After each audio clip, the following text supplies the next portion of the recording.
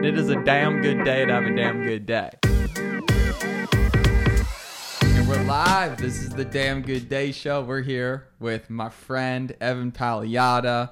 I can't believe we've only been friends for a few months now, but I feel like I've known you forever. I know it's weird because you can interact with someone for 2 seconds. You can look into their eyes and you just know.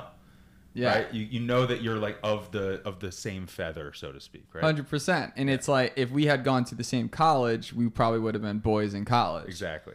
And judging by your existence in this earth depicts your entire friend circle, who you're around. It's kind of crazy. Yeah, and I feel like a lot of these folks are flocking to Miami or just leaving wherever they grew up in general because they want that community. And I think that's one thing that's lacking today. But I feel like a lot of people don't think that maybe Miami is a big community. I would think that a lot of people think it's almost this sort of fake place where people are trying to be too crazy and just party all the time. And I would assume a lot of people actually don't get that community. I think we're some of the lucky ones because we joined this group of people through pickleball and other things where I love the people we chill with. Yeah, but there is a lot of that fake stuff. For sure. There is a lot of like I found myself going to 11 for the first time recently. Oh, how was that? I mean, it's an experience, right? Man. It's pretty dope. All right, which floor were you at? Or is that TMI? The second. Yeah. The second? All right. Yeah. All right. I heard third is when it starts to get a little too fun. It gets crazy. And by the way, for everyone listening, half my face is numb right now. I am on a ton of Novocaine because I just had 4 cavities filled. And I'm not proud of that because I used to get so fired up about not getting cavities. My mom used to just heck me all the time. Like, you got cavities? And the reason being is I've actually had like another 5 cavities about 6 months ago. Why do I have all these cavities? Well, 3 or 4 years ago, I got on the whole fluoride-free toothpaste train because there was some sort of article and I made that slight optimization. In the water and I just stopped thinking about it then, thinking I was making the right decision. And because it was fluoride-free, I've just been getting littered with cavities. So I've just recently made the switch to fluoride. I now know that it's not good to consume fluoride, but you can brush your teeth with it. It helps a lot. It does. I did the same thing with aluminum-free deodorant. You know, I was like, oh, aluminum, it's going to clog your pores and all this stuff. You know, when I was out in Hawaii. I remember that too. Yeah, and I just smelled like crap. What's that the whole brand time. For the aluminum brand that everyone gets? I don't, is it Tom's? It might be Tom's. Yeah. Scott, do you know if it's Tom's? Tom's is the brand, yeah. Yeah, they have a bunch of healthy stuff. That was one of the best marketing campaigns ever. Yeah, it's like super clean. It's just, you know, the white label with just like couple plants in it. That's all you need. It's interesting when health trends go viral. So recently it was with oat milk. I remember I was buying Oatly all the time at Whole Foods, and Phil Michaels is this awesome business success coach, and he recommended Oatly to me. And now it turns out Oatly's not the play. Why is that? Because there's extra ingredients in it and you need to get really pure oat milk. So the best one now is called Elmhurst. Never heard of that one. There's only 3 ingredients. It's literally like water, oats, and one other thing. Or you can just make it yourself. Chef Michael makes it himself. Yeah, it's super easy. Is it? So easy. You get what is it called? Not a tea bag. There's a tea bag. There's a particular bag that's really fine grained. It's what is that sheepskin? called? No, sheep something. Doesn't matter. But all you do is just fill that with either crushed almonds or you fill it with, you know, oats, and then you just pour water on it. And that's all. Do you know how much you would need? Does a Quaker... It's a lot. It's a lot. Yeah, you have to use a lot. We used to do it in Hawaii all the time. It's a process when you get the coconuts, you know. Do you make coconut milk from that? We just take straight coconut water. Yeah. Pop the top, pour it down. You get a nice machete. You know, we haven't gotten a nice machete in. Because I was thinking you can just go to Crandon Park and there are tens of thousands of coconuts. And I can just, you know, strap on a harness, climb those trees. And I feel like people do that, but... If you want to take any of these coconuts anytime, go ahead. You have to be sort of a savage, though. They're tall. They're high up there. I know. Yeah, you definitely, you know, scrape up your But you arms ask and yourself, legs. what's the actual value of the coconut versus the amount of work that goes into it? And then you got to decide, is it worth it? Oh, I like putting in the work, and I don't really care about the reward. That's you know, so true. like the journey. Well, yard matters work is a more. great example of that. Exactly. Just like getting that sweat and you know, just that meditation, right? Because everything nowadays, you're like in your phone, or you're constantly thinking about something that's not the immediate task at hand. But then, you know, you do something like yard work and it becomes a meditation. It's just, you're solely focused on that. It could be archery. It could be, you know, sports like pickleball. We're not thinking about anything else. And I think that's why we love it so much, because you get people together, you're just focused on hitting that little wiffle ball. Are you familiar with Howard Gardner's theory of, it's like his 8-fold theory of intelligence? So I think he's a social psychologist. And also I'm an idiot, so I'm gonna mess a lot of this up. But basically there are, you know, in school you go through really 2 intelligences, in his words, which are, you know, verbal, English, and math. And there are so many other types of intelligences. Like, you can't say that Eminem is not linguistically intelligent, or that LeBron James isn't kinesthetically intelligent. And then there's interpersonal, intrapersonal, there's spiritual, and there's 1 or 2 more that I'm missing on. But, you know, my theory of intelligence is basically like, you know, when you have a character in a video game that has all of these bars, you know, like power, speed, all of this stuff. Yeah. It's like, whoever has the most of those bars filled across all 8 types of intelligences, I think that makes you more intelligent. So even though if you have 100 in math, you know, in this metaphoric bar, but you don't know yourself, you don't know how to interact with others, you can't, you know, swing a baseball bat or a golf club, and you can't do any of the other types of, or you're not apt at the other types of intelligences, I don't consider you intelligent. Like, you're good at math, at that one thing, and situational intelligence, but you might not be holistically intelligent. So, you know, I like trying to be well-rounded, but So it's almost there's a street smarts, right? There's that level of intelligence. There's emotional intelligence. There's memory intelligence. You can just recite things. And then there's being able to put it all together. It is interesting. Some of the brightest people are total idiots at certain things. oh yeah. And it blows my mind. Like, super geniuses, you know, don't know how to do their laundry, you know? And most in like math are not really good at communicating with people. Yeah. And that's what's interesting about the school system, because it's such an anxiety prone year when you're end of junior year going into senior year as a high schooler, because all anyone ever talks about is what college did you get into? And that's the social circle. Oh, you went to an Ivy League? Like, oh, shit. Like, Yeah. You're the man. Yeah. But really, none of that at all made sense. And now, once you hit your late 20s, early 30s, that is all just beyond even at that point, because people have had times to let their actual and other levels of intelligence that's outside just societal intelligence blossom. Yeah, and different experiences that they've had. You know, like I was, you know, I think I'm pretty good in the business world now. I mean, long way to go, obviously, but, you know, my first career was farming in Hawaii. Then I was, you know, in residential real estate, then, you know, investment banking, sales, and trading. And it's like, how But it's did that interesting happen? because when we say, it's almost the way you said that, it's farming in Hawaii, as if that isn't, in a way, it's almost like that doesn't require much intelligence or skill. Yeah. But that experience, to me, is what sort of attracted me to your brain when I first met you. No homo. And essentially, being able to have that love for something so obscure like a plant is fascinating. Yeah, and then I come here to your house, which is an oasis. It's an absolute oasis. I'm jealous. Thanks, man. Absolutely jealous. Mikasa, Sukasa. Yeah. You never know. Oh, I'm coming in a black hood and stealing some of these coconuts. All day. We need someone to. I know this. It's almost like weeds at this point. I'm putting a bird feeder right here. I already have the bird feeder. I just have to go to Home Depot just so I can do work and just watch birds right in front of me. Do you know what birds are around here? Are there any good ones? I see blue jays all the time, Nice. but nothing more than that. Nice. It's squirrel proof, so we'll see. We'll put it up to the test. You know, those guys are smart. Those squirrels are smart. Oh, I never told you this story too. Yeah, animals are so smart. One time, we had $50,000 worth of white sugarloaf pineapples. And if you don't know white sugarloaf pineapples, they taste like pina coladas. They're beautifully white on the inside. They're about $30 to $40 for a full-size pineapple. Not this dull $2 to $3 pineapple stuff, like 10 times the price, but they were beautiful.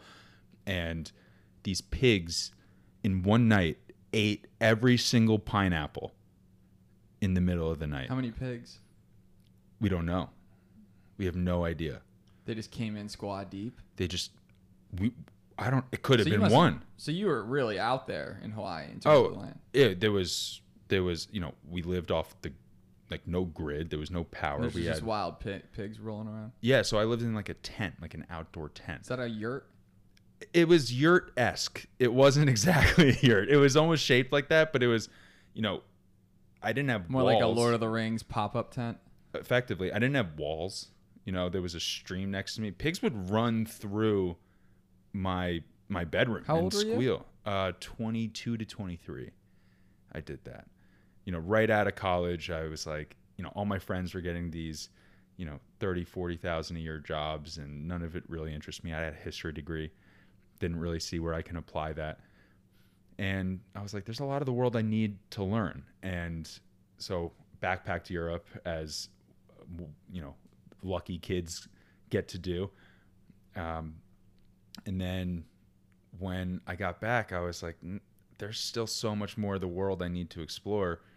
Did a 37 state road trip with my stepdad, went to like 15 national parks, and then, scooted over to Hawaii and read like 50, 60 books on all the classics of like economics, politics, sociology, did you have that psychology. That insatiable urge to learn when you were in school too, or did it hit you more so after? The second I left school, I realized what a waste that 4 years was. That's interesting. Like what a waste that 4 years was. Yeah.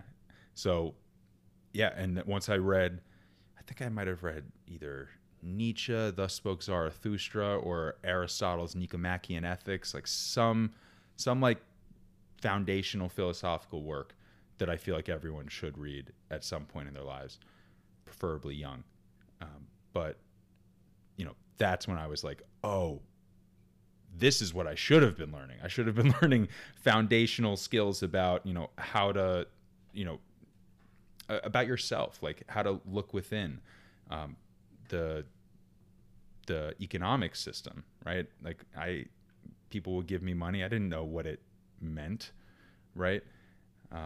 It also helped that, my mom worked for Madoff for 12 years in the 80s, and, my parents lost my whole college fund basically. And I was like, oh, why did that happen? So that takes you on that journey. So you just basically have to follow the omens, right? And whatever gets thrown your way, you just have to recognize it. Just like give it the attention, whether it's good or bad. Pay attention to what is happening to you and act upon it and react to it, right? Because, I feel like that's the best way to go through life. So even when we just started talking to one another, I was like, oh, have more conversations with this person. Like he has good energy and a good aura and clearly good intentions. Well, so few people ever have the courage to do what you did, which is take a complete gamble and just send it and try something completely out of the ordinary. Well, it was short-term thinking. I was like, I don't want to go into the it's real world. It's easier to do it before you have a child, relationships, a dog. Yeah, absolutely. And but it's also interesting that Europeans seem to have it down in that sense, because they almost encourage you to go travel before you get into Canadians, the work life. Yeah, they have a gap year. Like everyone I met abroad, I backpacked 33 countries maybe. Everyone I met was either, German or Dutch, a lot of Dutch, a lot of Israelis after they're done with the army. They go. A lot of Canadians take a gap year from 18, like after high school, from 18 to 19. But yeah, the Europe specifically encourages that. And I know like even Germany, they have 1 month of like, you have to take the vacation. Totally. I have unlimited. Well, they say everyone tech it. companies say you have unlimited PTO, but it's the funniest phrase because try me. Yeah, it's like you just never take it. Oh yeah, you can just never work a day in your life and just have paid time off if you get your shit done. Yeah, exactly. And like when I'm a manager and people will take too much time off in my eyes, and I'm like, hey, what's the deal here? And it's contra to what our company policy is, and it's interesting like that. It's a double standard. It really is a double standard. It's like, hey, work to the bone, which is fine. Like I feel like that's all well and good, but still, you're missing that health component on the back end. Well, one thing I liked what you mentioned about the intelligence thing, and I talk about it a lot on this podcast, is you mentioned there's different levels of intelligence. I feel there's different levels of life mastery. There's relationship mastery, having an amazing relationship with your husband or wife or spouse, girlfriend, boyfriend.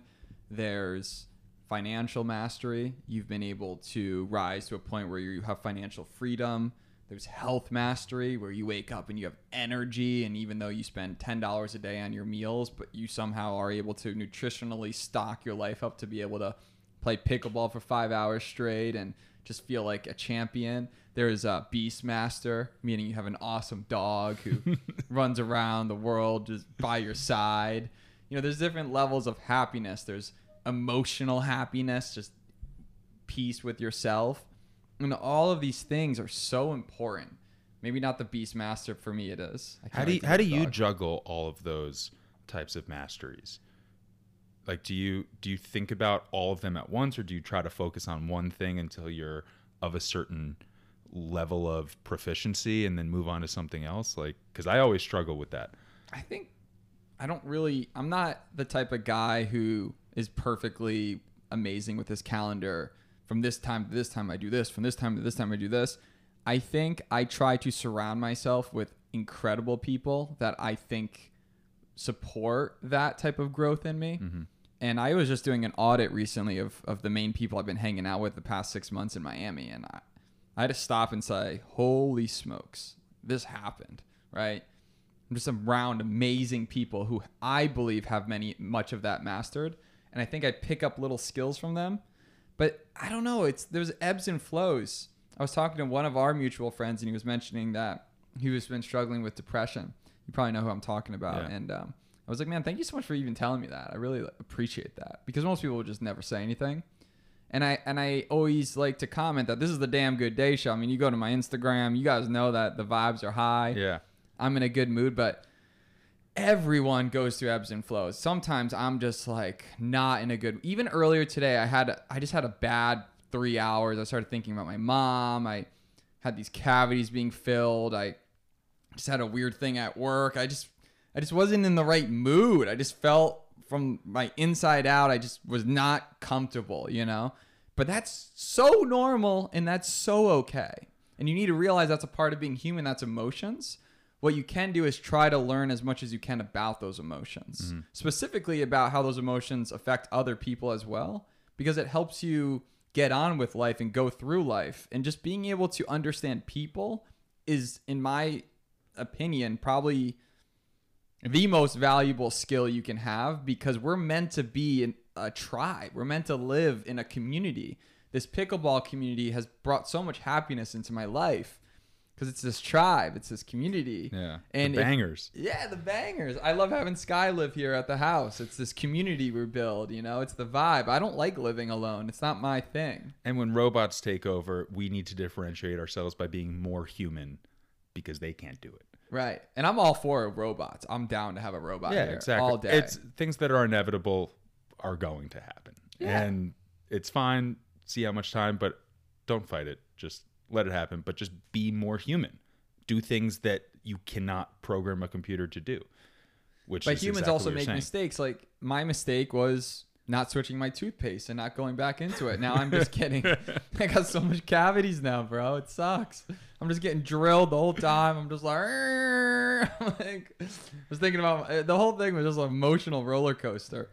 But real quick, so back to the depression thing. So I've been suicidal before, to the point where, I was working on Wall Street. I was basically cold calling between like 500 and 900 people a day on cold call on like a rotary phone, no automations. And, you know, if you got 1 or 2 leads a day, that was a good day. But most days you just got hung up on the whole time. And it was rough. And, you know, you have to wear a 2-piece suit with a tie or a 3-piece, you know, and also in New York, there's no plants. So it's just concrete. You just go to work and from work. I lived, you know, about barely 100 yards. money to pay your rent. Yeah. I mean, I couldn't go out and hang with my friends because it was all commission and I was barely making anything. I was about 2 or 3 decades late for that business model. But yeah, so I've been there, and I'm so grateful that I've been there, because I feel like life in a lot of ways can be binary, in the sense that, like, in order to experience the highest of highs, you must experience the lowest of lows. And let's do a thought experiment. Like, if you were unwaveringly happy 24/7, 365 your whole life, would happiness even exist anymore? No. That's just it. That's the state. You know, it's almost like you need 2 things before one thing. Meaning that, like, if everything was white, would there be darkness or black? That's, you know, you need contrast. Life is full of it. You need perspective. Exactly. And contrast is the only way to get perspective. Pain teaches you. Yeah, exactly. So, I mean, luckily I would, you know, every day back then I'd say, you know what, you know, like those signs that say, like, oh, free beer tomorrow. I took that as inspiration. I was like, all right, I'll do it tomorrow. Like, I'll end it tomorrow. And I don't mean to bring it down, but I'm taking it as a beautiful thing, right? But it's like, I'll end it tomorrow. And then the next day, okay, tomorrow. And then that's all what you do. You just take it one day at a time. And I know that it is almost an epidemic. Just like the, you know, there's a lot of depressed people out there, right? You can see it in the prescription statistics. And a lot of it has to do with what we're eating, has to do with what we're consuming. I mean, our generation, Sky brought this up, but our generation has the capabilities of living to 100 plus, because we at least now know that a lot of the things that we grew up on, high fructose corn syrup, fruit roll-ups, Pop-Tarts, corn toasties, all the best things in life are terrible for you, right? Yeah. And we know just now. a dopamine hit. I mean, if you just eat one bad thing, it's so crazy how much your body gets affected and your mood gets affected. And I struggle with it because deep down I'm a savage. You know, I think a lot of us, everyone in this room is a savage. We like to have fun, and we like to, you know, think that we still got it. But then your body just wakes up and says, no, you are not. So it's always also balancing that line of living, and are you living or are you just killing yourself faster? Yeah. What's your take on, like, GMOs and that stuff? Like, try to avoid it, but I think just generally speaking, I do very well in terms of eating mostly whole food, sticking to a very basic type of daily diet. I do Ezekiel bread, avocado, and eggs pretty much every morning. I do smoothies from Daily Harvest. Mm-hmm. So I get about 14 smoothies every 2 weeks, or 12 smoothies. So I have a smoothie ready to go. And then for dinner, I believe a lot in just kind of like the carnivore diet. It works really well for my stomach. So I'll do, you know, some like a steak with avocado, some nice oil. So like fats. Like, but then I'll also just house, you know, 30 medjool dates. Yeah. I'll have ice cream late night. I'll eat chocolate cake. I have such a sweet tooth. It's funny when you have a perfect day and then, I don't know, 9 o'clock hits and you just all of a sudden feel like you deserve it. And you just smash something so terrible. Yeah, I don't know. We give ourselves too much credit for going through the day sometimes. I knew a kid back in high school that he was a football player, and he would need to earn his bed. Like, if he didn't have a good day, he would sleep on the floor. He would have to, like, straight up earn his bed. Like, if it, you know, just if you crush the day, great, you get a good night's sleep. So it's almost like you're training your brain to do the opposite besides the cake thing, but I do it too. You know, I'm a little chunky. Like, I'm a fat kid at heart. In high school, I was like 250, you know, like 6'2", 6'3", 250. And then in Hawaii, I got down to 180, but now I'm back up to, like, you know, 230. So You look good. It fits your body well. Yeah, I carry weight so well. You look great. Yeah, Thanks. I would, yeah. I mean, I think you're just the weight for whatever your body makes sense for. Yeah, I got some power in those pickleball shots. You know what's tough? Like, we have a good friend, Phil. Phil is a performance coach for people that have successful businesses, Olympians, and he always talks about all the best people in the world have coaches. Right? They're just not leaving it up to chance. They hire someone to make sure they're doing everything right. If you don't have coaches, you're going to not do everything right. It's just pretty much fact. Most people aren't that disciplined. I do pretty damn well in terms of, sauna, workout, gym, but everyone has their vices. For me, I love getting super stoned late at night. Yeah. I just love getting baked, watching Lord of the Rings, Game of Thrones, and I love just the munchy vibes and the thoughts I get. And sometimes I make bad eating decisions during that time, but it's also really awesome and it makes me happy. But I think that you just need to always monitor yourself. So I'm a big fan of the Whoop. All right, is that on your wrist? Yeah, that's what that is. What so is that? It tracks all of your sleep, your heart rate. It tracks all your variables throughout the day. It tells you how good of a sleep or bad of a sleep you've gotten. And it's crazy, man. You know that after a night of drinking, you feel like shit and you don't want to. That's why I don't do it anymore. Right. I get like 3-day hangovers now. Right. And it's a great example. Yeah. When you have a wearable and you do it, you realize just how bad it is for your system. You see that it just doesn't work. Even if you eat one bad food, you can see how it just ruins your sleep. Yeah. I don't even know. So I think everyone should. You got to measure things. If you care about it, you should measure it. Yeah, this is literally your health. This is your for COVID. Imagine they just gave everyone a wearable instead of everyone just the government paid for everyone to be able to track their health. What a simple concept. And then you can pay people on a blockchain if their health is up or something. Like, wouldn't they? Like, they're like Charlie Munger, the Warren Buffett's partner. He says it best: "Show me the incentives, and I'll show you the outcome." That'd be such a cool government program. You get paid like tax relief if you're wearable. I mean, people would definitely F with it and rig it somehow. But yeah, I feel like there are ways to make it like pretty perfect though. I feel like we have a lot of great technology companies in this country. And if you can just apply it to certain problems as opposed to pure profit taking, then, we could actually solve some really critical problems. But solutions that simple, infrastructure ain't happy with that. Yeah. Existing ways of life ain't happy with that. A lot of middlemen. We don't want to solve problems. There's too much jobs and food on the table and people making money off of unsolved problems. Yeah. Or, perpetuating the problems. So then you get down to the question of, obviously, changing the world is important and donating and being a great person and leaving your impact. But sometimes I ask myself, can you change the world or can you really just change the circle you're around? Are we too idealistic, you think? Tell me more about that. Meaning that, it's pretty well known that as you are young, you are more prone to having a revolutionary mindset. It's always like, the 20-year-olds, oh, let's start the revolution. And then as you get older, you become more conservative, right?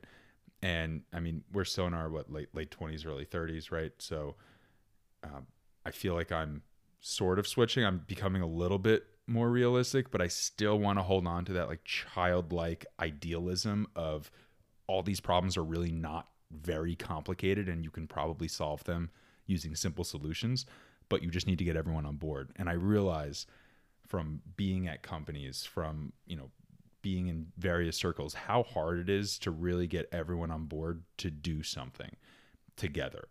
And I mean, you can see it now in certain parts of the world, like Iran, right? Like they're all sick of this one thing. Like there's always one thing that brings people together, or can split them apart.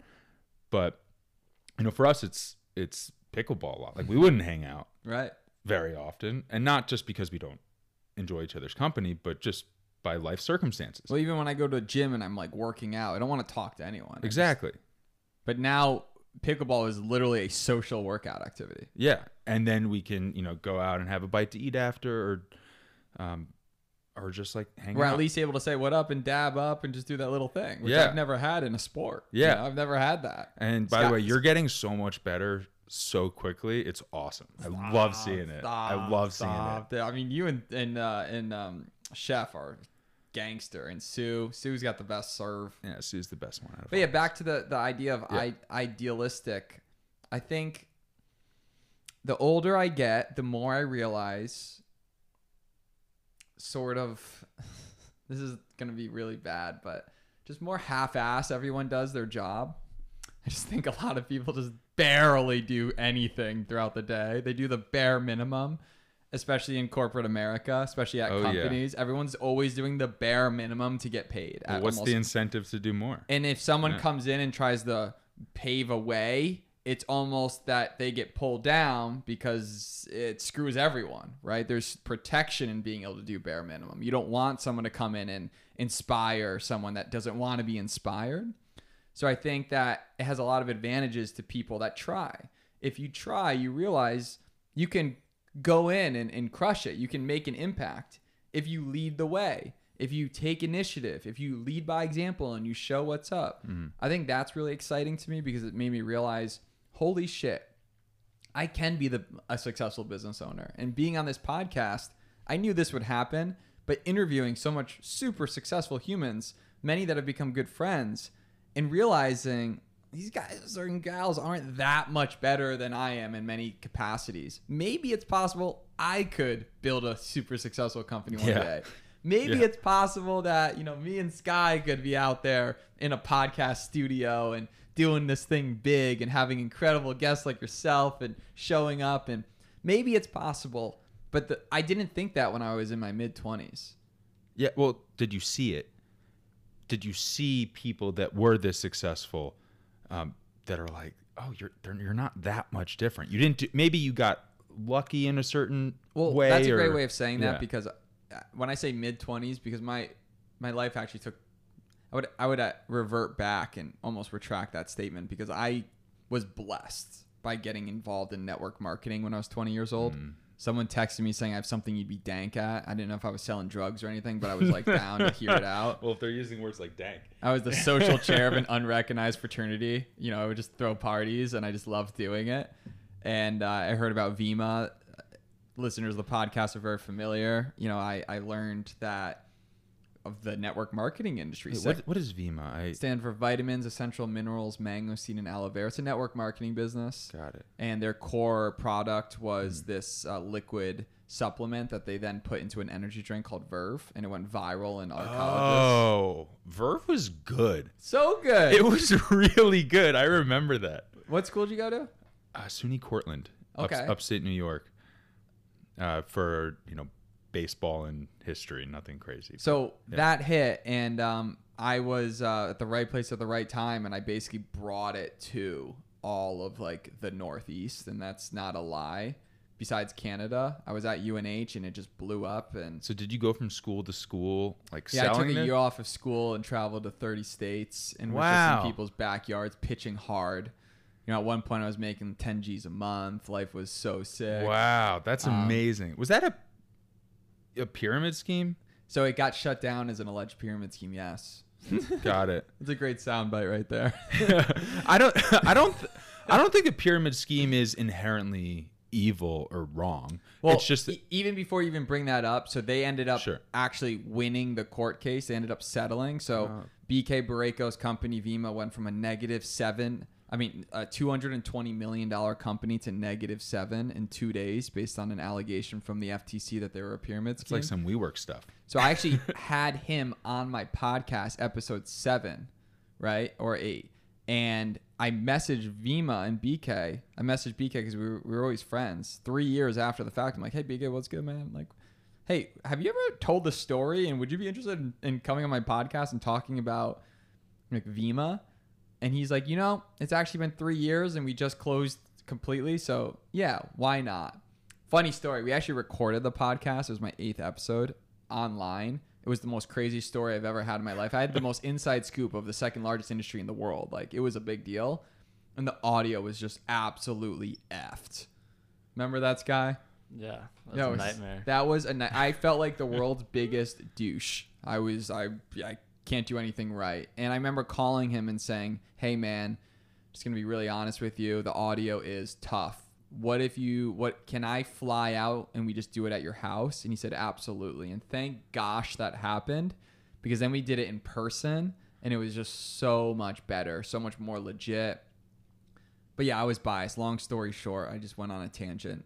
They were in a pyramid scheme, but they were doing things that the government considers a pyramid scheme. Like, for example, network marketing companies, all you're doing is buying a product. If you're buying an actual physical product, right, then you're getting the money you pay for. It gets really funky when you're buying training or a non-fictitious product and you have to actually be on an auto ship of a product in order to qualify for commissions. So nowadays, comp plans, if you get a certain amount of customers, right, you can just qualify and make commissions. You never actually have to purchase the product. But that was one of the big rulings or findings from the Vima case. Got it. But life in business is a giant freaking pyramid.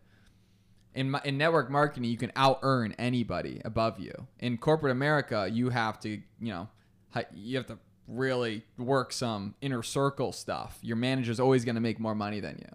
So I believe that corporate America is a much bigger pyramid scheme than MLM. Yeah, well, the most highest paid person in corporate America should be the salespeople, in my opinion. Right? It's really tough. I've tried it.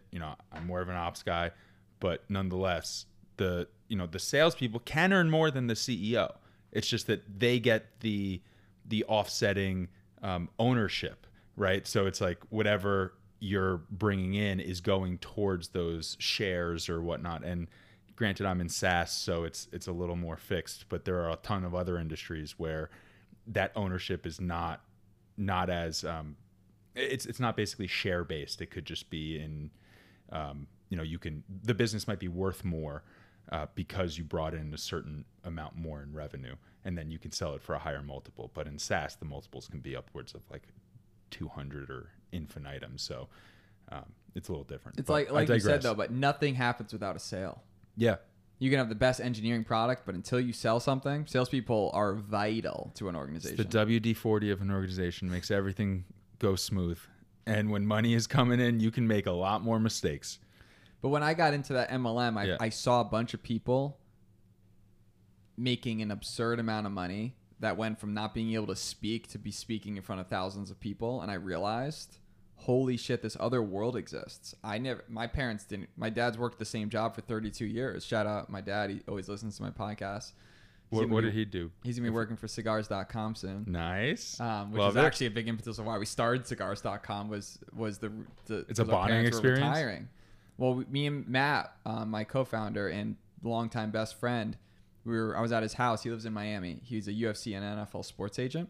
So I'd go over to his crib and he'd watch UFC fights and we'd smoke a cigar and have a glass of whiskey. We did this for like a year. And then one time we were smoking, we were like talking about how our dads are still working. They're in their early 60s, 63, 64. And we're like, man, what's a business that we could do that when our dads retire, we could do it with them and they could help us out? And we looked down and we're like, why not cigars? Yeah, that was the That was conception of it. literally what happened. Wow. Cigars have been the same forever. And granted, literally we're calling a cigar a cigar with an S instead of a C. Just slightly different. Yeah. But it's redefining. But that was the tangent I talked about earlier with it opened my mind to that it's possible to make a lot of money. It's possible to do something different than your 9-to-5 path. With just effort. Right. And that was like the And start I of lost this all tangent, that money. right? Like I didn't save any money. I learned all the financial. Well, you were in your mistakes 20s. early. Yeah. That's okay. That's okay. That's your MBA. Right. Right. You don't need to pay for an MBA. I paid for everyone's dinners. I didn't realize anything about financials. I didn't know. But it's good to learn that in your early 20s than your late 30s. Exactly. I actually had a thought back to what we were talking about with coaches, because I don't think we extrapolated on that enough. Do you think that a coach needs to be a living, breathing person in front of you that's constantly giving you that input, or do you think that you can do it with books or with courses and some of these other avenues of learning? The answer is absolutely and of course. you could definitely, like, Jim Rome is one of, like, the best teachers of all time. If you listen to Jim Rome, like, you're gonna feel Was that Tony Robbins' mentor? Yeah. Okay. Yeah, I mean, if Yeah. you listen to his stuff, you're just gonna on top. You're just gonna of be the world. hyped. Yeah, I mean, anyone Yeah. who's written anything could be immense. If I died tomorrow and you listen to my past podcast, it's like coaching. Every time we listen to a podcast or listen to or read a book, it's coaching us. With that said, I don't think most people have the dedication. That's why group workouts exist. That's literally why the industry of working out exists, because people are naturally lazy. They Yeah. need someone to coach them and push them to do it. Yeah. You know, they'll go to Barry's and spend $30 a class, which shout out to Derek. We're going to be having him on. He actually owns the 3 Barry's in Miami. But you can do all those same workouts at any gym for $20 a month, $10 a month, but people are paying $30 a session. Worth your body weight, a lot of them. But yeah, no, we take the path of least resistance a lot of the time. And I often feel that, you know, when I actually put a lot of effort into something, it tends to be when that path of least resistance, for me, I care about something so much that I would actually rather do it and put in the effort than not do it and feel like a piece of crap about myself, right? I don't know if that made sense, but it's so, like, for example, right now I'm, you know, writing some children's books, and I love that. I love that for you. yeah, I appreciate that. I want to teach. What a segue. Yeah, right. I want to teach kids, you know, 5-year-olds, when their, you know, neuroplasticity is at its highest and when their personalities haven't fully developed. I want to teach them about philosophy. I want to teach them about some of these concepts and money. Some of these concepts you think that only adults learn, that often you don't learn until your mid-20s. But why can't you learn it when you're 5? Or at least plant the seeds when they're 5. So that's what I'm going to try to do. When I asked you about why we're in the hot tub, there was other females, and it was a vibe, you know, just not me and Evan in the hot tub. Though that would be a good podcast. I asked you why you started, and you said because one day when I have children, I want to be able to read them these books. Yeah, I want to teach them what no one taught me, in a way that they can be receptive to. And, you know, I don't, you know, I just wish that I knew some of these things earlier. But that's also the beauty of the generational progression, is that, like, you know, if you look at your parents and you're like looking at all their flaws, you're like, oh, I wonder what their parents' flaws were like. And, you know, and they're just getting, you know, incrementally better. And that's what we're trying to do. And so I feel like, you know, I'm not, you know, I'm going to spend tens of thousands, maybe even hundreds of thousands of dollars on just like printing and making these books and illustrators. I'm going to do it all by myself, you know, self-published and whatnot. But I don't care. Like, I don't even care about flipping a profit or anything. I just want the ideas to go into people's heads. And typically children, that philosophy breeds the best type of books. Yeah, because I could do what I want, you know? Right? And, you know, luckily I save, you know, 70% of my salary, and I can just, you know, put that aside and just do something for fun. And our Lord and Savior Joe Rogan said earlier on the podcast I was listening to, he said that your uniqueness is what makes you so unique. The second you try to fit into other people's models, it kills you. But if you can find a way to be completely yourself and then just let that out, it'll naturally develop. But you can't be like someone else. You can when it comes to branding, but your bare person, your way of teaching is going to be so unique. Yeah, I'd like to think so. But also having the courage to do that is, you know, it can be difficult. Because you're going to launch and maybe, Lord behold, you sell 20 copies when you wanted to sell 5,000. And then you sit in yourself and you say, I'm a failure. But it might have not have been that. It might have just been the marketing channel. It might have been the way you're presented. It might have been the lack of execution. There's so much other things. Yeah, and listen, not everyone's going to love you. And that's a tough pill to swallow sometimes, right? Because we all want to be liked. We all want to be heard. We all want to feel like we're important and valued by our community and even by strangers. But totally. That's why I would. It's interesting that you mentioned that, though, because I want to have children one day, and to think about the idea that It's the most selfish, kind of egotistical thought process. But your sperm, which is going to produce a child one day, what if that sperm read these bomb ass child books when he was 5 years old? What would that sperm grow into? What would that human that came out of your existence do? What could they do? I mean, it's also the spawning of the most obsessive, scary, football, soccer dad, right? That's just screaming on the sidelines. But what could he do? I think there's a fine line between hooking up your kids up and prepping them for growth, watering the flower to make sure he blossoms, versus just being a controllative, douche that just doesn't let the person develop naturally. But there's definitely guidance that you can give children. And that's what Phil actually started doing. He built a company called Tembo Education before he became a performance coach. And it sends automated text messages to children of impoverished countries from the ages of 2 to 5, teaching the parents what to teach the kids and show the kids. That's a great to help them idea. develop their brains. Is that still around? Yeah. Tembo Education. Check it out. Tembo Education. Yeah, Phil's freaking all right. awesome. Bookmark this moment, because I got to take a look at that. That sounds awesome. What a great idea. And it's so simple too. And there are more cell phones than people now. Yeah. Right. And because that's what he thought about. He said, what's the best way of getting out there? And there's a lot of people in these third world countries that they don't have a house, they don't have a hut, but they have a cell phone. Yeah. A lot of people have cell phones. A lot of people have cell phones. So that's the way to reach them. Freaking brilliant. It's also crazy once with Starlink coming out, when everyone has access to Wi-Fi, shit's going to get crazy. I can't wait. You get just... And all his products are so beautiful. Just even looking, like I would never think like, oh, that router is pretty. But it's like, no, even that is just gorgeous. I mean, if I think of my 3 most influential people, I mean, Elon Musk is number 1. I'm going to write a book on him, a children's book on him. That's, because they're all about teaching about people and ideas. I just read that he officially bought Twitter. When? He just followed through with the purchase of Twitter. I know earlier in the week it was supposed to go through at the, what was it, 54.20 was the share price. But it fell off for a while. He pulled out, but now it seemed like it's happening again. Now there's all this Kanye's back on it. Yeah. And this world is, the funniest outcome is always the most desirable. Who would have thought that, and one guy tweeted him saying, hey, you should buy Twitter. And he goes, oh, that would be dope. And he just did. That's hilarious. That's amazing. That you can just flex like that. That's so crazy. Right?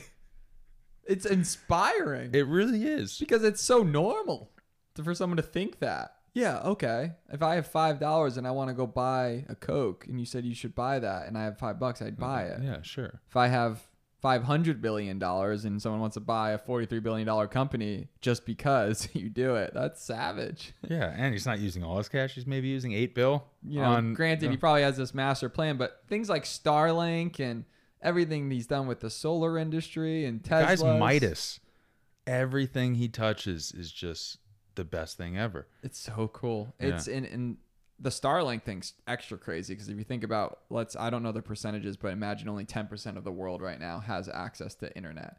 Imagine the other 90% just gets access all of a sudden. You get all these new brains and ideas just rolling in tight, just being like, what's up?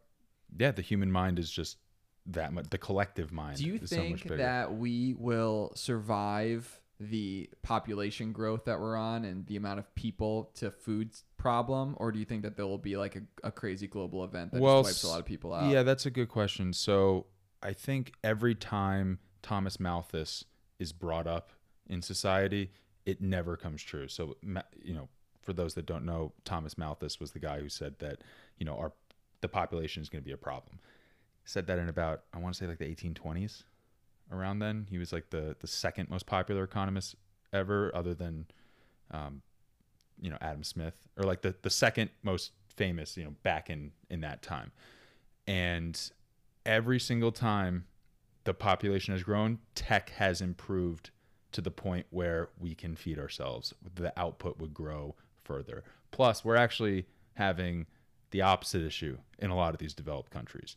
Typically you need about 2.1 people. The birth rate needs to be about 2.1 for every couple in order to sustain a population.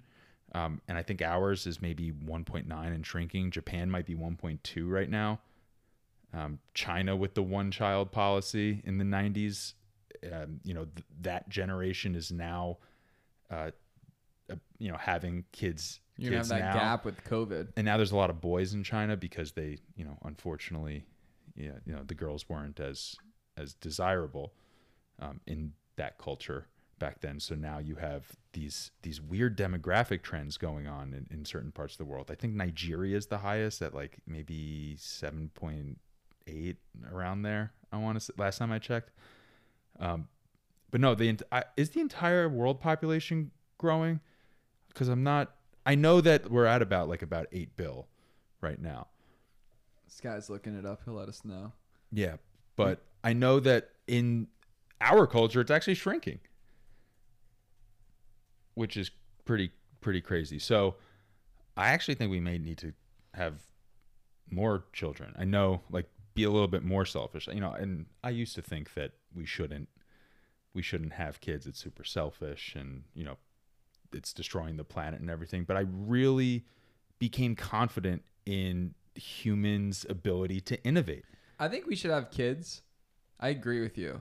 This is the stat, and it's just from Google, the first thing that pops up, and it says the world's population is expected to increase by 2 billion persons in the next 30 years, from 7.7 to 9.7 in 2050. Damn. Okay, so those are probably coming from countries that have higher infant mortality rates and some of these other places. So I would look in certain parts. That's one reason to travel. This dramatic growth has been driven largely by increased numbers of people surviving to reproductive age. So nice. It's kind of like a natural. Yeah, I think we should have kids. I think good. we need to have kids because it just pushes on the Thanks, world, Scott. right? Because I know a lot of really cool people that just don't want to have kids, and I think that's really awesome. And I also think that people that say they don't want to have kids just say that because it's way easier to say that when you're just like not in love and with the perfect partner. You're like, I'm not gonna have kids. Right? Yeah. You'll screw that. And then one day, you strike gold, and you're like, you're going to a sperm bank, and here you are. But anyways, I think that kids are good, but people need to have planned kids. I just think you just can't be, spreading your seed anywhere. You got to plan that ish out at some level. Or only a select few. Right. Was Elon has like 9 now? Yeah, I mean, those kids, I'm so stoked to be alive for those kids to grow up. Yeah. I want to know the personalities of those kids. Oh, they're going to be a bit messed up in the head, because, I know a bunch of child psychologists for very wealthy people, and they're always messed up because they can never achieve the success that their parents, or statistically they won't. Well, a lot of people that are only children tend to have almost a disadvantage at some level, because a lot of times that they're the only ones, so they get spoiled, or they're just constantly told A, X, and B. A lot of times I've seen and read that it can be tough for only children because they feel alone and things of that nature. You came out really freaking well, my brother. Not really. I guess this is all a facade. I think, and that's when we get to the facade question. You ask, can we idealistically change things? The other part of that conversation was, I just think people are so stupid at some level. We're just, if you want to break down intelligence, we are just running around like a bunch of horny apes, just trying to reproduce and seek serotonin and trying to have fun. And yeah, we're pretty predictable. Yeah. Yeah. I think George Carlin said, Like imagine how dumb the average person is, and imagine half of them are dumber than that. We give ourselves too much credit at some I level know. about what we can do. Deep down, we just want to feel loved. And for that reason, sometimes I ask myself, it's okay to be depressed because people are crazy. Like, people want to get a wrap around things. Like, sometimes life's great, and then other times life sucks. And that's the world we live in. But you can minimize the effects by surrounding yourself with really good support group and people. But I always say, to have a lot of friends, you need to be a good friend. So if anyone's ever struggling without the good circle, you have to build your circle.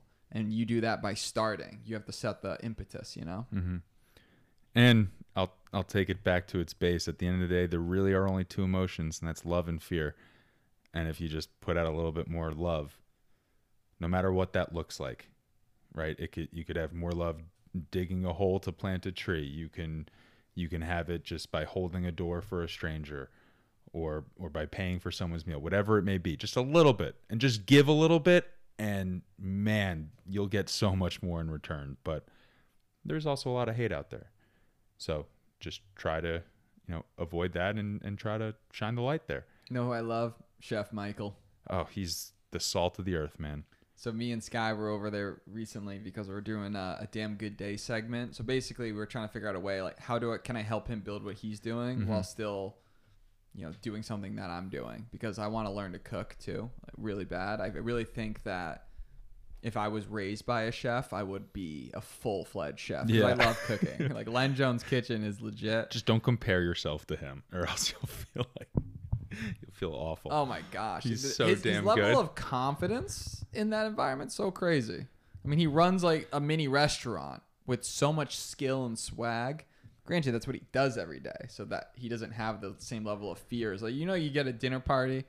I get overwhelmed when I have a dinner party because I'm thinking, I gotta do this, and this, and I'm trying to entertain a guest. He does it so seamlessly. Timing's important. You just have to have a knack for it. Yeah. But we're filming some stuff, and one thing, the first video that's coming out, this guy's working on it right now, is how to make his bone broth, and he's been really sick. So now that he's better, he's been drinking this bone broth, and it's amazing. It's really unbelievable. He showed me how it's okra, right, Sky? Okra. Mm-hmm. He takes okra and heats it up and boils the okra, and it creates this almost gelatin-like consistency. And then you take avocado, okra that's in this like gelatinized form with bean sprouts. Is there anything else that would go in the bowl? I think that's it, Sky. Such an odd combination. Cilantro. It's cilantro. So that's in one bowl. And then in the other bowl, he takes bone broth. You can either make it fresh, takes bone broth. Even before that, slices up turmeric and ginger, put a little olive oil on it, sizzle it a little bit, fill it up with bone broth, bring it to a boil. Here comes the kicker. Poached eggs. Drop poached eggs in there. Let them cook inside of that. Take that whole mixture, pour it onto the avocado bowl. Now you have this bone broth soup. And oh my God, the last 2 times I've drank in this soup, my HRV, which is like your heart rate variable, has been off the 9s, pumping. And the night before, I was not a good boy. That was the 11th. And it was a friend's party, and the next thing you know, I got a table. You're a good friend. You're a good friend. Yeah, we out here. Yeah. And it was crazy. So like everyone needs to be drinking this. Yeah, make that video, send it to me. Yeah, you're gonna have a damn good day, because if your gut's good, you're good. That's I've been doing Super Gut. Have you ever heard of that? No. So, and I think we talked about this briefly, but another podcast I love is the All In podcast.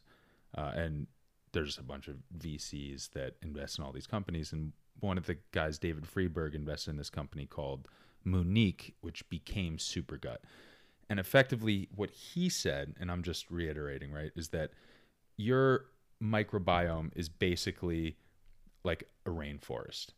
And when you have a probiotic, like a kombucha or, just any of these probiotics, you're basically introducing one strain of bacteria into your gut, but the whole rainforest is swallowing it up. It's almost like putting a house cat in the middle of a rainforest. But with prebiotics and the super gut stuff, what you're doing is you're replacing the rainforest with another rainforest. And what that's doing is, allowing you to really clear yourself out. So I've been doing that for about, a month now, every day. That's my first meal of the day to break my fast. What is it? Is it like a It's a powder. Greens? Yeah, it's a powder. It uses, put it in water and shake it up. Yeah, I use almond milk. But yeah, water is what they recommend. But yeah, flavors are amazing, and I feel much better. Yeah, I definitely want to check it out, because we've only identified about 20% of the actual organisms within your microbiome. There's still it's one of the biggest secrets still. The human body in general. I had SIBO, small intestinal bacteria overgrowth for 2 years, 2+ years. And I have a whole SIBO community on Facebook with 700 people in it. Because I made a YouTube video that went somewhat viral. It's got 80,000 views. And Nice. it's just telling people about my story. I ended up beating it with the elemental diet.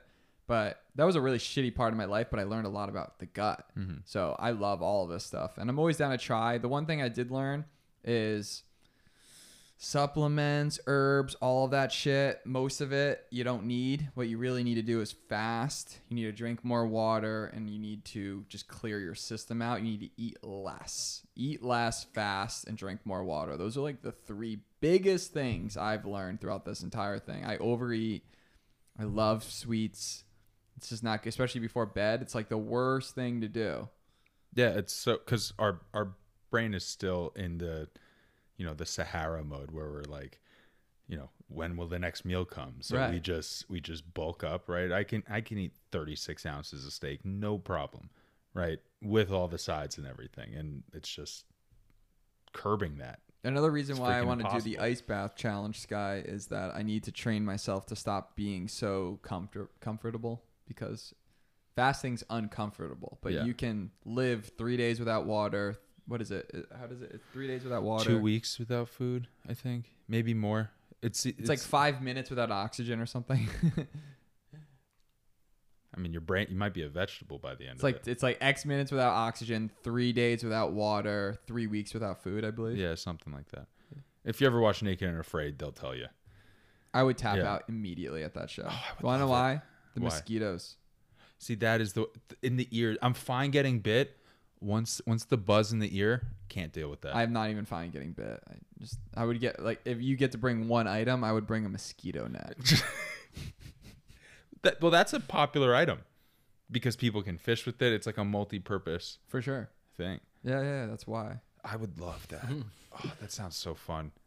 It would be fun to do Naked and Afraid, but for like 6 hours. You know? Why don't we just like go to Alligator Alley and just That'd be a fun spin-off. The Damn Good Day Naked and Afraid edition. You sign up with a partner, you get thrown into the Everglades. You have to survive 1 day. Yeah. Most people, I feel like, would just sit there. I feel like they wouldn't actually go for it. Right.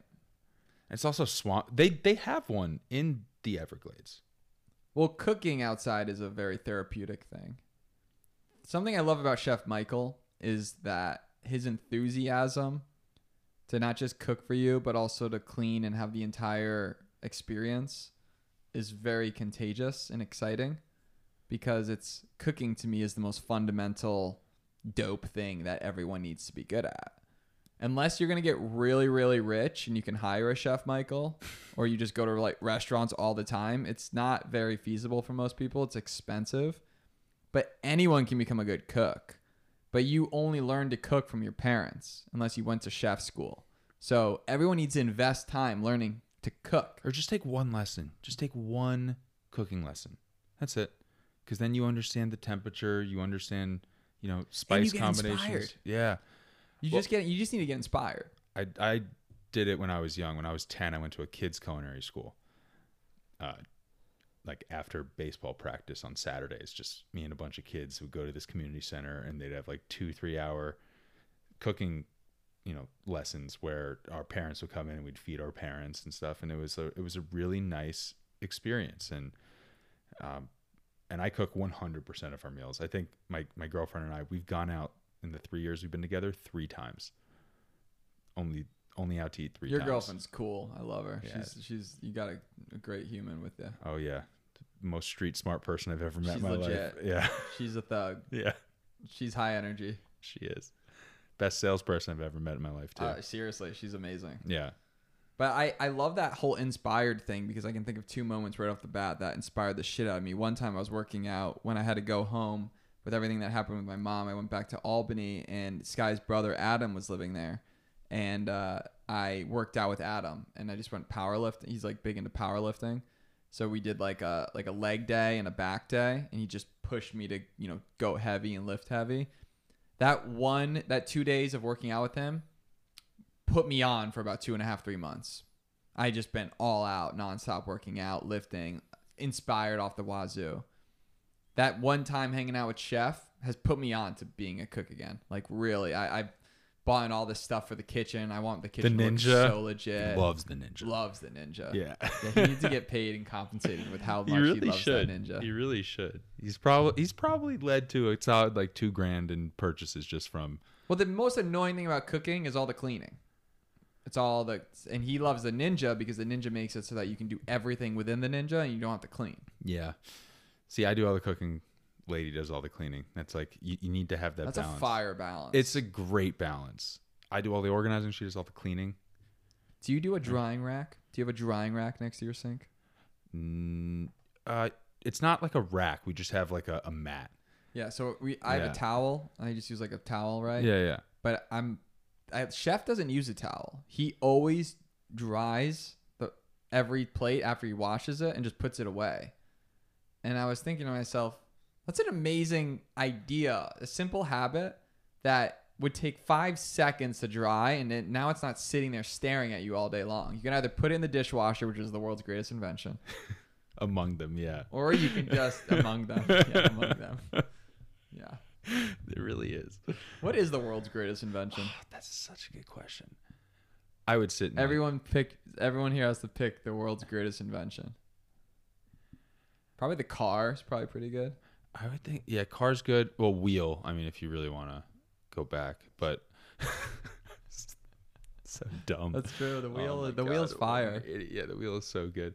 I'm thinking like Wi-Fi. I would do the internet, obviously. I would go back to like a CPU, like a Fire. like the von Neumann architecture of CPU and GPUs, like how computers can store memory, and yeah, just like computing power. I don't know if that's an invention or a series of inventions, but love me a computer. I mean, we couldn't do this. We couldn't. I couldn't. You couldn't text me your address. You couldn't. Schedule this online.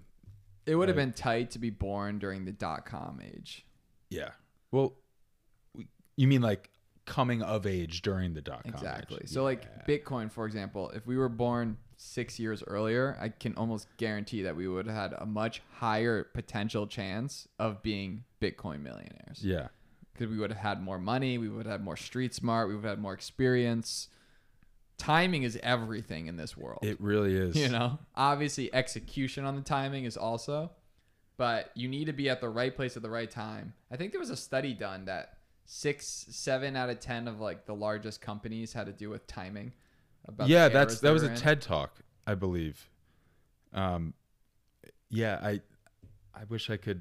I'll send it to you after, but yeah, no, luck is a huge component of these. I mean, think of YouTube. There was a ton of video hosting platforms before, but then you need a certain technology in order to bring it all together. Google wasn't the first search engine. There was Ask Jeeves, right? Your internet butler that basically would answer the questions for you, right? Ask Jeeves. Yeah, like none of these things took off, but yeah, it's usually MySpace. I remember my MySpace. Do you remember your MySpace song? Oh yeah, it was #1 spot by Ludacris, and I had Austin Powers as the background. So it was like it hit. I think I had a T-Pain or something. Oh wow, great choice. Yeah, probably would have been like my I'm gonna second, buy you a honestly. drink or something. Buy You a Drink is one of the greatest songs ever recorded. Dude, just so you know, ever recorded. Seriously, I'm partial to Wu-Tang, but yeah, no, T-Pain slaps back in the day. Big L, Sky. Mine was 50 Cent. Which one? Yeah, I think started with Wangsta. Wangsta. I forget where I went after that. I just listened to Gatman and Robin the other day. You remember that one with Classic, Eminem? yeah. Classic, right? I've been getting into my 90s hip hop lately. Like branching out from Wu-Tang, like, Nas and the Big L, Big Pun. Like some of the flows and how back to the intelligences, like how these guys can combine all these lyrics together. And like, I was listening to Big Pun. He goes, dead in the middle of little Italy, little did we know that we riddled a middleman who didn't do diddly. And I was like, how do you come up with that stuff? This is crazy. Yeah, right? Like, if you ever want to be inspired or motivated, just listen to the last verse of 8 Mile of Eminem. It's like the best thing ever. yeah. Even though he's so great, I still feel like he's underrated. People don't give him the credit that he's due. Well, rapping is so fun because, I mean, I rap a lot. And nine out of 9.2 times, it's really bad. Yeah. But when I hit that lyric and I hit that line, it's like, oh, It feels good, this right? man just came. It Let's feels go. good. Let's go. I'm here. Let's go, baby. I'm like I was describing, the children's book writing to you, and I was like, I feel like I'm a rapper for children because when you have like a sing-songy Dr. Seuss-esque Well, it's fun to cadence think. and tone. It's crazy that these people can think so many verses ahead Yeah, and while rhyming it. like freestyle blows my mind. How someone Well, can do that. a lot of freestyle isn't real freestyle, so you never even know if it is freestyle. Like Lil Dicky is a legend, Yeah, but Really good. his stuff isn't a real freestyle. But it's marketed as a freestyle, Yeah. because it just doesn't have a really path. It's just who's that guy on Harry Mack? Do you know him? he's legit. See, Harry Mack is legit. Harry Mack's legit. Yeah. Sky, you showed me a bender of Harry Mack. Yeah, he's off the dome. Yeah, Harry Mack's a G. Sky, we gotta hang out more. Yeah, definitely. You're a good dude. By the way, is your brother older or younger that just power lifts? 4 years older than me. He's I'm old. Okay, 29. so that's fine. Because if he was younger and like powerlifting, I feel like that's such a morale destroyer, right? Yeah, like yeah, if you yeah, have yeah. because I never experienced the sibling type rivalries, I guess, or if Yeah, I he mean, was- I'm yeah. into different ways of being active for sure. I mean, I like the powerlifting and stuff, but I like kickboxing, rock climbing. These types of things are more interesting You're to a me. sleeper. Sleeping over here. You're a sleeper, man. Sky's the GOAT. Yeah. I mean, everyone needs a Sky in their life. Everyone needs a He's Sky. an OG homie. Keeps it real. Keeps it 100. Come play pickleball. Yeah. He's not gonna. Are you? You're just saying this. He's Nah, not. Don't I lie to haven't me. yet. I haven't Look me yet. in the eye. Don't lie to. I mean, I don't know when I'm going to, but He likes tennis. tennis is fun. Tennis is tight. Tennis is fun. I just hate that you really need to be skilled at tennis to play tennis. Yeah. Pickleball, you don't need to be very skilled to just play pickleball. You can still have fun being totally unskilled at pickleball, but to be good, obviously you need some level of skill. Yeah. But still, like anything with a ball, like I feel like I'm a dog. Oh yeah. Like I will stop thinking about everything else in this world when I see a ball moving. Right. It could It's be also interesting to basketball, think about tennis, how anything. we're just a bunch of, like, in many ways we're almost the same 18-year-olds that we are at 30, but with worse it's bodies. so weird to think that when you're 20 you just thought like, oh my gosh, when you're 30 you're old. It's all relative. I can't wait to be 80 or like 100. I can't wait. That's awesome. I really I love can't when you hear wait. something for the first time. I love that. Well, also it's like you want to embrace what will inevitably happen. I mean, unless I get hit by a bus, right?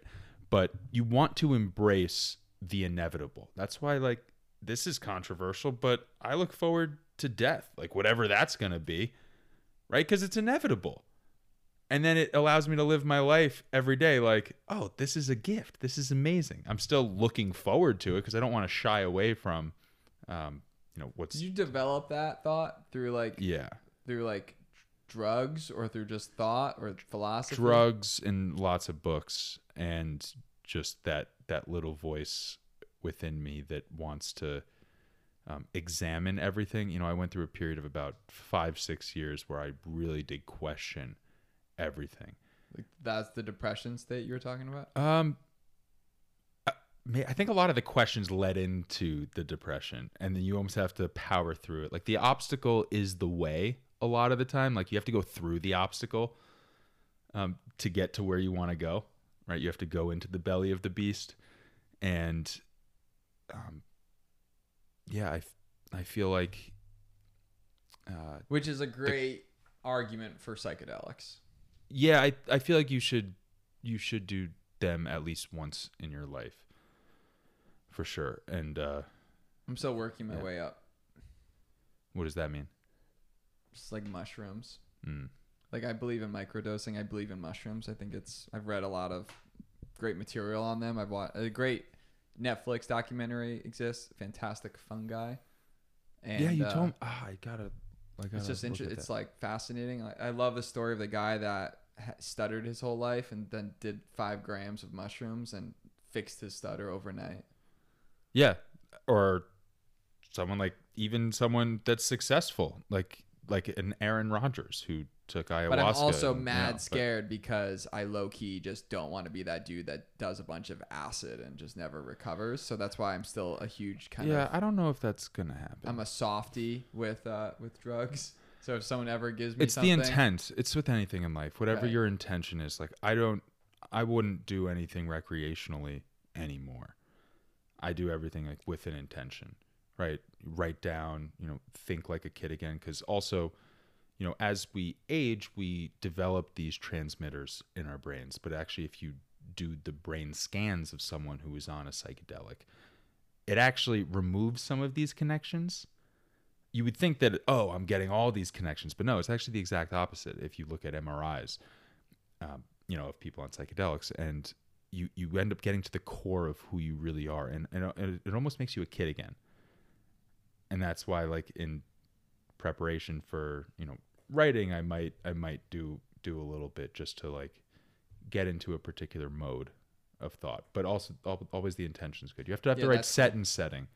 I mean, that's a sure bet. If I could just bet on the overall growth of the mushroom industry in the next 20 years, that's the most sure bet possible. There are public companies out there right now. There's MindMed that's trading on some stock exchange. I think Oregon just legalized it, was it? Like, they legalized mushrooms. Johns Hopkins does amazing research on psychedelics. The 60s, Timothy Leary, that's what he was doing. On that subject, right? Didn't they just sign a bill that officially lets people that are in jail for weed out of jail? I know that I saw a tweet that Biden gave this week, but I don't know. Yeah, I'm pretty sure something like that went down. I think it's just a push to do it, but it has to pass. Seems. I think it's some midterm. That seems very presidential. We're gonna forgive your student loans, or at least some of it. Well, it's, hey, we need voters for the midterm. Like, we're doing great things. Not everything is all going to shit. Yeah. I love the idea that you need to create your own society and your own world and way of thinking. So regardless who's in office, it doesn't affect you.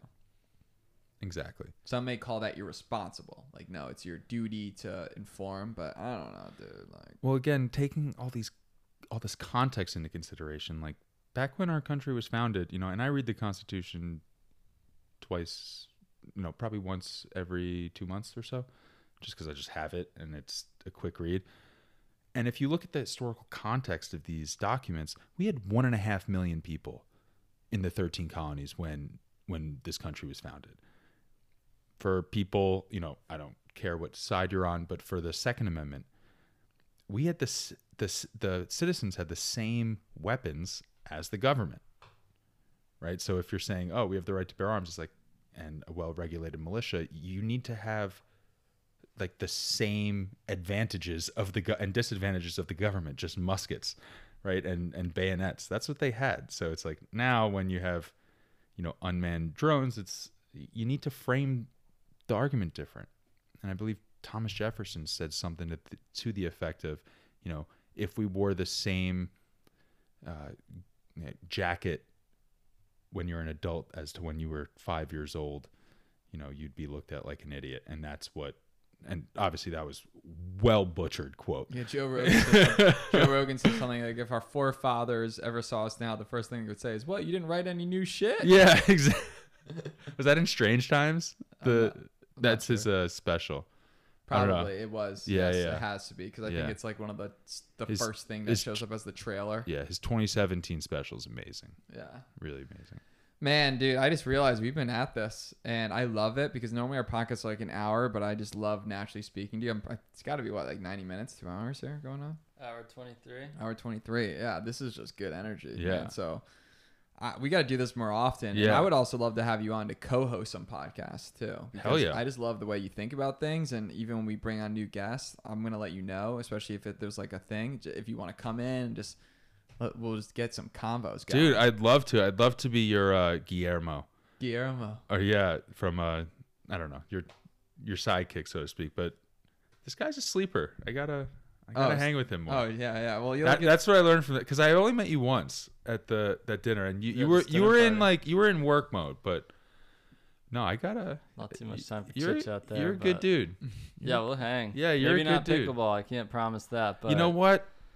football, I can help you plant something here. Yeah, whatever. Exactly? Football. We're building a whole patio for the ice bath, so Yeah, we're gonna do we're Shit's gonna going turn this down. place into a straight vibe. So it's already a vibe, but it's gonna be.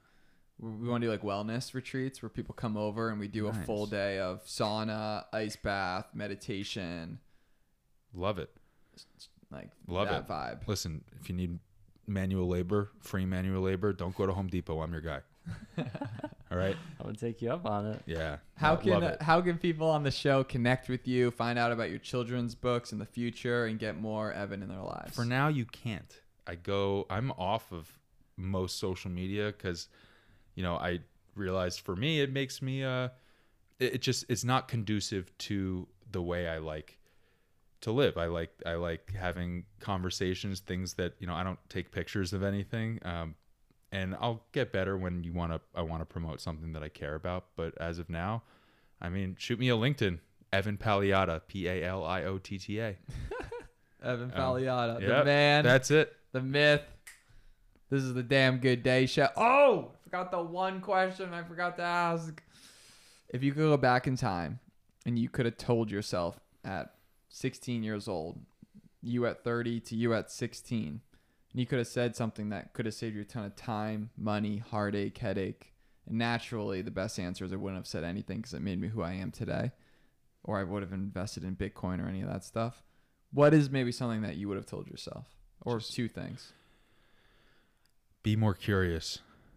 I was much more curious when I left, college than when I got there. So I would just say, be more curious, ask a ton of questions, just try to get better every day. Don't compare yourself to others. Compare yourself to who you were, and know yourself a little bit more. I also would have given myself a stack of books. That's for sure. Yeah, that would be tough though. Halo 3 was raging back then. Oh, and I wasn't gonna read it. Modern Warfare 4. Modern Warfare 2 was it? Like the Call of Duty 4, whatever that was. Oof, so many hours spent, all the wasted time. But you know what? We had fun, got you to where you are today, and yeah, life's not to be taken too seriously. Laugh at yourself. True. So it's like, whatever, you wasted time. All right, keep moving forward. Compare yourself to who you were yesterday. I was playing a lot of video games. Now I'm a different And guy. if you're having right? trouble moving forward, talk to a good friend that'll help you move forward. Yeah. Because sometimes that's all you need. You just need to talk to someone else and just talk. Yeah, be open. Be vulnerable. It's okay. Nothing. Tell us how you feel. The worst possible scenario is really probably not that bad. Whenever you if you think that about we're it. all just going to be dead in 50, 60 years, no matter what, it really dwells things down. Yeah, it's like, and that's why I said I look forward to it, because I'm like, oh, then all this is a gift, and the odds of us being here are even so little. If you really do the math, it's so little. The present is called a gift because you're in the present, or the present is a gift. What's that saying go? I'm gonna butcher it. You know what I'm talking about, though? Yeah, life is a gift. That's why they call it the present. Something like that. We ended on that. That's how it is. This is the Damn Good Day show. Till next time. This is a damn good day to have a damn good day.